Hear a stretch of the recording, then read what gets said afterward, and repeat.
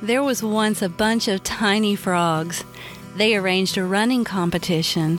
The goal was to reach the top of a very high tower, and a big crowd was gathering around to see the race and cheer on the contestants. The race began. Honestly, nobody in the crowd believed the tiny frogs would reach the top of the tower. You could hear them calling out, "Way too difficult! Oh, they will never make it to the top. Not a chance that they'll succeed.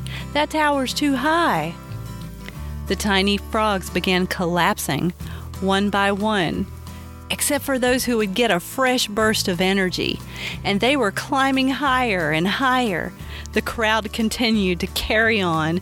"It's too difficult. They're not going to make it."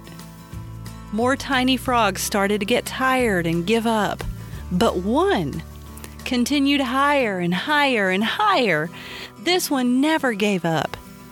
At the end, everybody else had given up climbing the tower, except for that one tiny frog who, after a big effort, was the only one who reached the top. Then all of the other tiny frogs naturally wanted to know how this one frog managed to do it. A contestant finally asked the tiny frog, "How did he do it? How did he find the strength to reach the top?" And it turned out he didn't even hear the question, because the winner was deaf.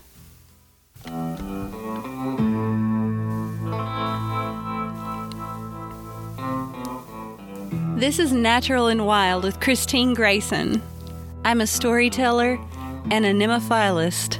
Nothing separates us from nature. I've seen my own face in all of hers. Welcome to my show. In the early 2000s, we began this weird new shift in our way of thinking about social norms and business and pleasure throughout the whole world. I remember it was 2001. Our new president, George Bush Jr., was going to his inauguration. I was actually in Washington, D.C. at that time. I was a protester at that one. Anyway, I remember this sinking feeling when he got elected. I felt that something deep, deep inside me say, the world is about to shift in a dark way. I felt it. It made me feel sick inside. I was genuinely detecting that voice telling me something was really, really wrong. And it wasn't just the inauguration, the election. No, this was more foreboding. And that inauguration was just a timing mark of a turn in the world forever. Felt it in my bones. And after that event, things did start to slowly deteriorate the ways I was used to. I could see these things changing just as clear as you can watch the leaves change on the trees in the fall. And I got very sad about it. It took a long time, but it did come true, that vision, that feeling, that inner voice telling me the whole world was going to shift its idea of what was moral and not moral. And as this moral shift progressed, I noticed more social distance. I noticed how over the course of the next 10 years and through a new generation, the keywords and the phrases that had been tossed around during that old Bush election campaign had worked. It had worked on a new generation. The words "a return to family values" had seeped in, but in a way that made a lot of younger people feel disillusioned and even disgusted with a lot of normal, everyday communication between the genders. All communication, innocent or not, moved in the direction of feeling uncomfortable. We went a little bit far. We went footloose with it all, and there was no Kevin Bacon around to save us. Now, I admit the 80s were a bit, wild.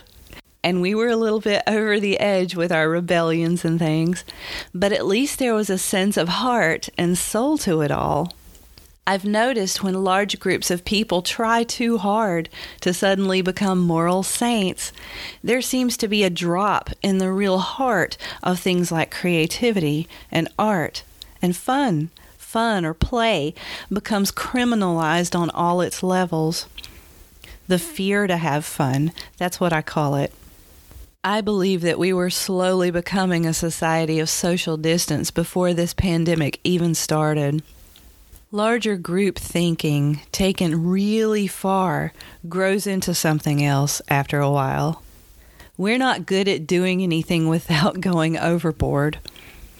This thing called balance isn't easy for large groups. It's a little bit easier on an individual basis. You can decide to be more balanced with the way you do things on a small scale. But when we become part of a larger collective group mind that focuses in one direction, it erases that individuality. And erasing individuality erases heart and soul. It trickles down into every category of life, the way we work, entrepreneurship, personal branding, presentation, marketing. Society is a mob, and it's got a lot of moving parts, this mob. Conjures all kinds of questions and interesting thoughts. This all began to make me feel like a lot of the music we listened to became clones and something stale. A lot of visual art and graphic design had become too much alike. And if you wanted to sell something, your brand tag, it better look like everybody else's. There was a formula to the visual art of it. Nobody even seemed to want to voice those crazy ideas anymore that used to take us to new heights in storytelling and film. We lost our confidence in our instincts and inner voices when it came to creativity. The world had definitely shifted, and nobody's family values got any better in the wake of it. They just got stale and boring. And going against the grain, or a rebellious soul, questioning and backed by that magic innocence, that leap of faith and excitement to be an adventurer, it was finally gone. When enough people in a society grow a big enough mob, you get this very sterilized, emotionally distanced, and apathetic culture. Only people who have hung on to the idea that their spiritual instincts should drive their decisions have been able to hold on to that sense of personal peace and real satisfaction and good art. Those cultures are rare to find now. Those people are rare. The numbers are getting smaller and smaller, disappearing, turning into nothing but legends. A long time ago, somebody built and composed a song because it meant something to them. Now they hurry to sell reproduced and duplicated beat clips to pay rent on time. That natural, dynamic force of the planet at one time inspired us to conjure beautiful music and tell incredible stories and leap towards adventures and discoveries. Now we're desperate and frightened because we can't afford to live, or our country is headed into civil unrest, or the memory of fun and soul-searching is so far away now that the heart of music and art is almost gone. The heart that we used to possess in regards to the willingness to share new ideas or things with each other without a selfish motive is so rare that any proposition or idea is just another scam or someone looking to make a buck.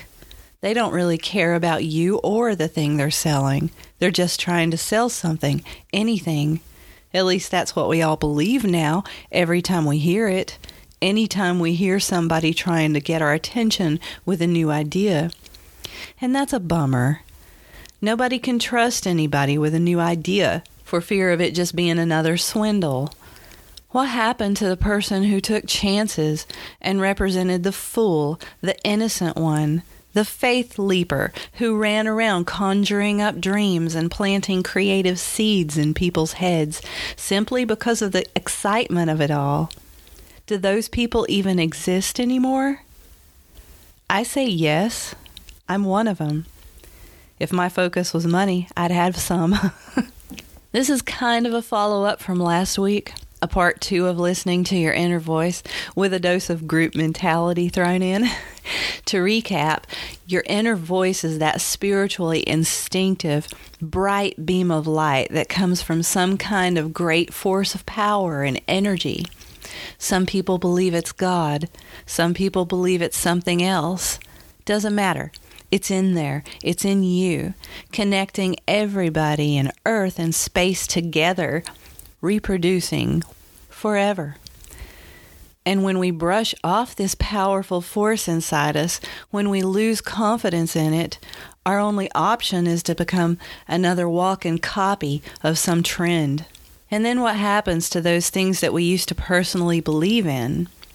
Well, they become the instincts hidden away under a superimposed network of opinions from other people. They're lost, tossed aside, questioned.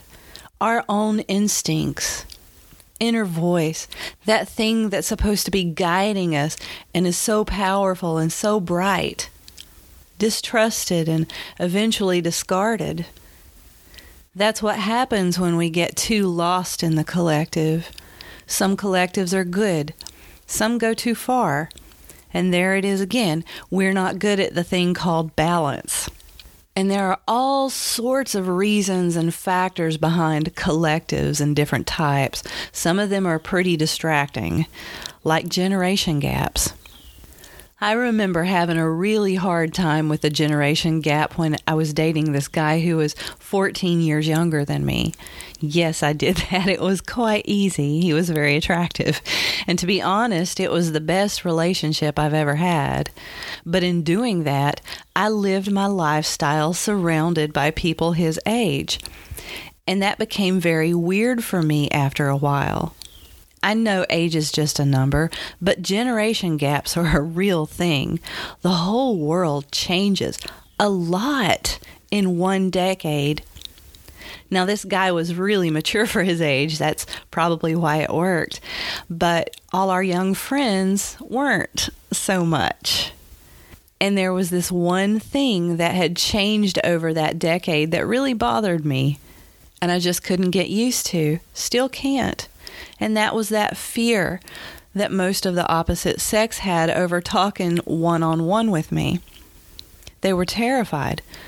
The men I was used to in my age range, say from about 46 to 51, their mindset was totally different in regards to the way they talked to women. And these young lads, they had come from a different age. The genders were not supposed to approach each other anymore and talk and be friends. It generated distrust. They couldn't do that unless they either had a sexual agenda or they wanted to talk about business and making money. But if you fell into any other category, they simply didn't understand and reacted with confusion and fear. And I just couldn't take it for long. It was getting really frustrating. I felt like I was living in some kind of weird world where the genders were supposed to stay segregated unless they were ready to copulate or find a job. It took a toll on my sanity. Where were all the high school kids I grew up with back in the 80s who didn't even think about that stuff and just enjoyed being around each other intimately and playing music? Those people who could actually just sit on a porch together and do nothing. These kids didn't know how to do nothing with the opposite sex. And you had to look at each other through a phone. God forbid you do it with your eyes. And don't smile. Somebody's going to think you're about to molest them or something. I know that's a harsh observation there, but that's how I really felt at the time. I told that story just to illustrate how much things can change in 10 years. I know not everybody fits into a category. I'm a strong advocate of sizing people up on an individual basis. But that was just my personal experience at the time and the place I found myself in. I was the oldest one on the subway in the mornings in Brooklyn. I'd look around me and notice I was finally that elderly lady. Maybe 2 or 3 of us might be on that train at the same time. All these young whippersnappers were rushing off to the movie sets and the coffee shops. I think it might have been because most people my age were actually driving in between the city and Jersey or Long Island.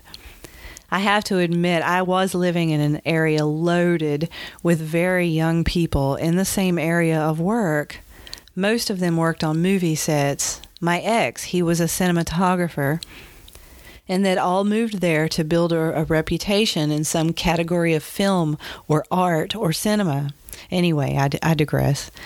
Since I was immersed in this new generation on some pretty intimate levels, I got to see how they succeeded or they failed. I got to see how the world's quote-unquote moral shift had taken away from them a lot of opportunity to really understand the intimacy that we all had back in the 80s and the 70s and the 60s.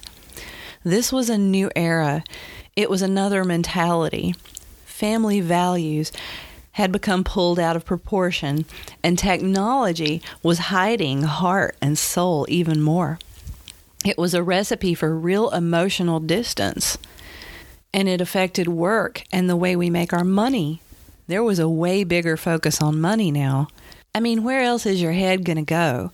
You can't be too close to people and have too much fun anymore, so you might as well just work and focus on that money. Now, I don't believe money is a bad thing. I like money. I make some sometimes. But money as an only focus, it detracts from the original inner voice. And that actually works against you when you're trying to make that money in new, innovative ways. Because your innovation comes from your spiritual instinct, not a churned out beltline of copied ideas.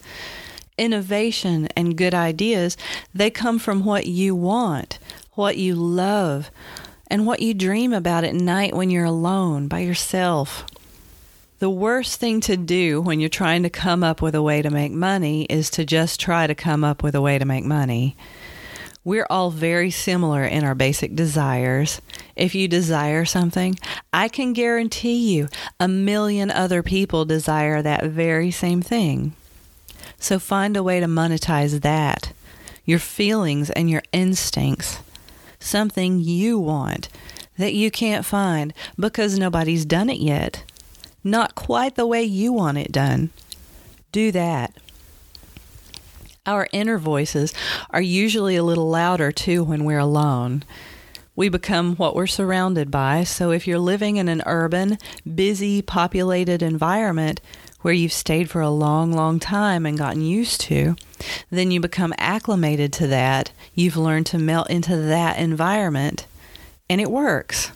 And if you suddenly go off the grid into the woods alone, well, your first days by yourself there will conjure up some really old demons and skeletons.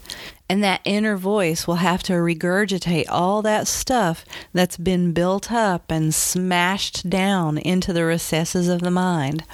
All those inner, instinctive, and personal things that other people have criminalized for so long now, that you might believe that you're some dark, guilty person and you've pushed all those desires and ideas down. That will take some time to release. Now, this mob mentality, this collective thinking, it grows and becomes something different. A large group of something eventually morphs into its own entity and it becomes something else. And this is just how nature takes its course. Let's look at grasshoppers. Grasshoppers are small and fresh and green, and they can hide in the grass, and they're tiny on their own, and they don't do that much damage. They make a lot of noise, but that noise is really pretty. To me, anyway. I like to listen to it at night. I gave away a name for their music I made up recently in one of my posts. I like to call it Emerald Psalms. It's like an opera. Anyway, this creature is pretty well liked in just about every culture when it's just a grasshopper. They represent good luck, and they have all this positivity associated with them, right? Well, grasshoppers can become locusts. They're pretty much one and the same creature. Scientific American published an article in 2009 called When Grasshoppers Go Biblical, which is the most awesome title. I love that title because it's so perfect for what they do. And in this article, Catherine Harmon, the writer, explains it. This is Catherine Harmon Courage. She's a freelance journalist. She's written a lot of stuff for National Geographic, NPR. Her forte is nature articles and environmental things. So she explained in her words, serotonin spurs a cascade of Dr. Jekyll to Mr. Hyde-like changes in at least one species of grasshopper, and this is what's actually responsible for them turning into swarms of locusts. It's a really interesting article. These shy, timid little grasshoppers basically go from being harmless and solitary and avoiding each other to joining a gang and destroying orchards and field crops and reproducing like crazy. They become a new entity. When insects, who usually avoid everything and go their separate ways, when they come together into a group, they fall into order with each other, and they work to move in the same direction, usually with the intent of eating or finding water, things they need. And they breed a lot when they're in those large groups, and they get psyched up. They've become their own entity in this big, big group. And humans do the same thing. It's kind of hard to get away from because we tend to really police each other when we want to establish a new norm or make the whole group work together to achieve something. I read excerpts. I should go back and read the whole book, but I read some of the book called The Lucifer Principle. I love to read, and I don't always choose my reading material according to what makes me comfortable and what I already agree with. I do like to hear other people's point of view, even if I think that I can't stand that person, because I'm a very curious creature. I want to know people. I want to know why they do the things they do. So I was reading some of this book, and there was one thing in it that I didn't quite like hearing very much, but it made an impression on me, and I can't deny that it really works that way. And it's the fact that when we get together as a larger body of people with any particular focus in mind, we lose our individuality and we become a cell in what's a bigger animal. And suddenly this group is its own animal with one goal. It's moving in one direction, and we're just part of that movement that takes it forward. Some of us fight to get to the front of it and lead it, but not all of us can get up there. And this mob, this entity, just takes over, becomes strong, focused, and can get real destructive real fast. But on our own, away from this big group, alone, we're completely different people. Groups are not always bad, but they're groups, and they do work differently than individuals do. They work collectively. You've got elitist, profit-minded groups. They're a collective. You've got hippie communal groups. They're a collective. I was on a mega cruise ship a couple years back in the middle of the ocean with like-minded people, and we were a collective. I felt myself fall into the mix, fall in line with the general consensus of what we were all there for and trying to achieve, which was to have a fun time and enjoy the music together. I know people who have gone to bluegrass festivals. Any festival becomes its own entity, and you have this entirely different new mindset. It's a collective. We feel different when we leave it and come home. And we operate collectively with the same mind for the same purpose. In general, I mean, you've got your give and take. But generally speaking, in a group, we are one. And this is a natural, normal thing to do. That inner voice can kind of get lost a little bit when we're focused and immersed in our collective environments, in our collective goals. And that works until it becomes too big, or not all of us are enjoying its rewards anymore or getting fed anymore. And then these individuals start to fall back. And this is how the world retains a balance. Of course, if we all needed and wanted the same thing in all our lives, we'd kindly eat our way to starvation. But our world is big and it's diverse, and there's room for you and me and balance. And there's a time and place for everything. One of my favorite songs in the whole world is Turn, Turn, Turn to Everything There Is a Season by the Byrds. Well, I like their version the best. The lyrics were taken almost verbatim from that old history book, the King James Version of Ecclesiastes, traditionally ascribed to King Solomon. And I think in light of everything that's happening, in trying to remember that nothing lasts forever, I'm going to end this episode today with those lyrics, those original lyrics. To everything, there is a season, and a time to every purpose under heaven. A time to be born, a time to die, a time to plant, a time to reap, a time to kill and a time to heal, a time to break down and a time to build up, a time to weep, a time to laugh, a time to mourn and a time to dance, a time to cast away stones and a time to gather those stones together, a time to embrace and a time to refrain, a time to gain and a time to lose, a time to keep, a time to cast away, a time to rend, a time to sow, a time to keep silence and a time to speak, a time of love and a time of hate, a time of war and a time of peace. But Pete Seeger, who was a social activist, ended his song with a plea for peace as he writes, "A time for peace. I swear it's not too late." This has been Natural and Wild with Christine Grayson. I want to thank those who are in charge of the primary support of this show. My friends and patrons, Bruce Presson, Chris Nolan, Sheila McGregor, Robin Umber, Yvonne Ragland, Arnold Bloom, and William Bishop. I want to thank the generous donations to the virtual tip jar this week and all the people who have stayed lifted and kept going this week.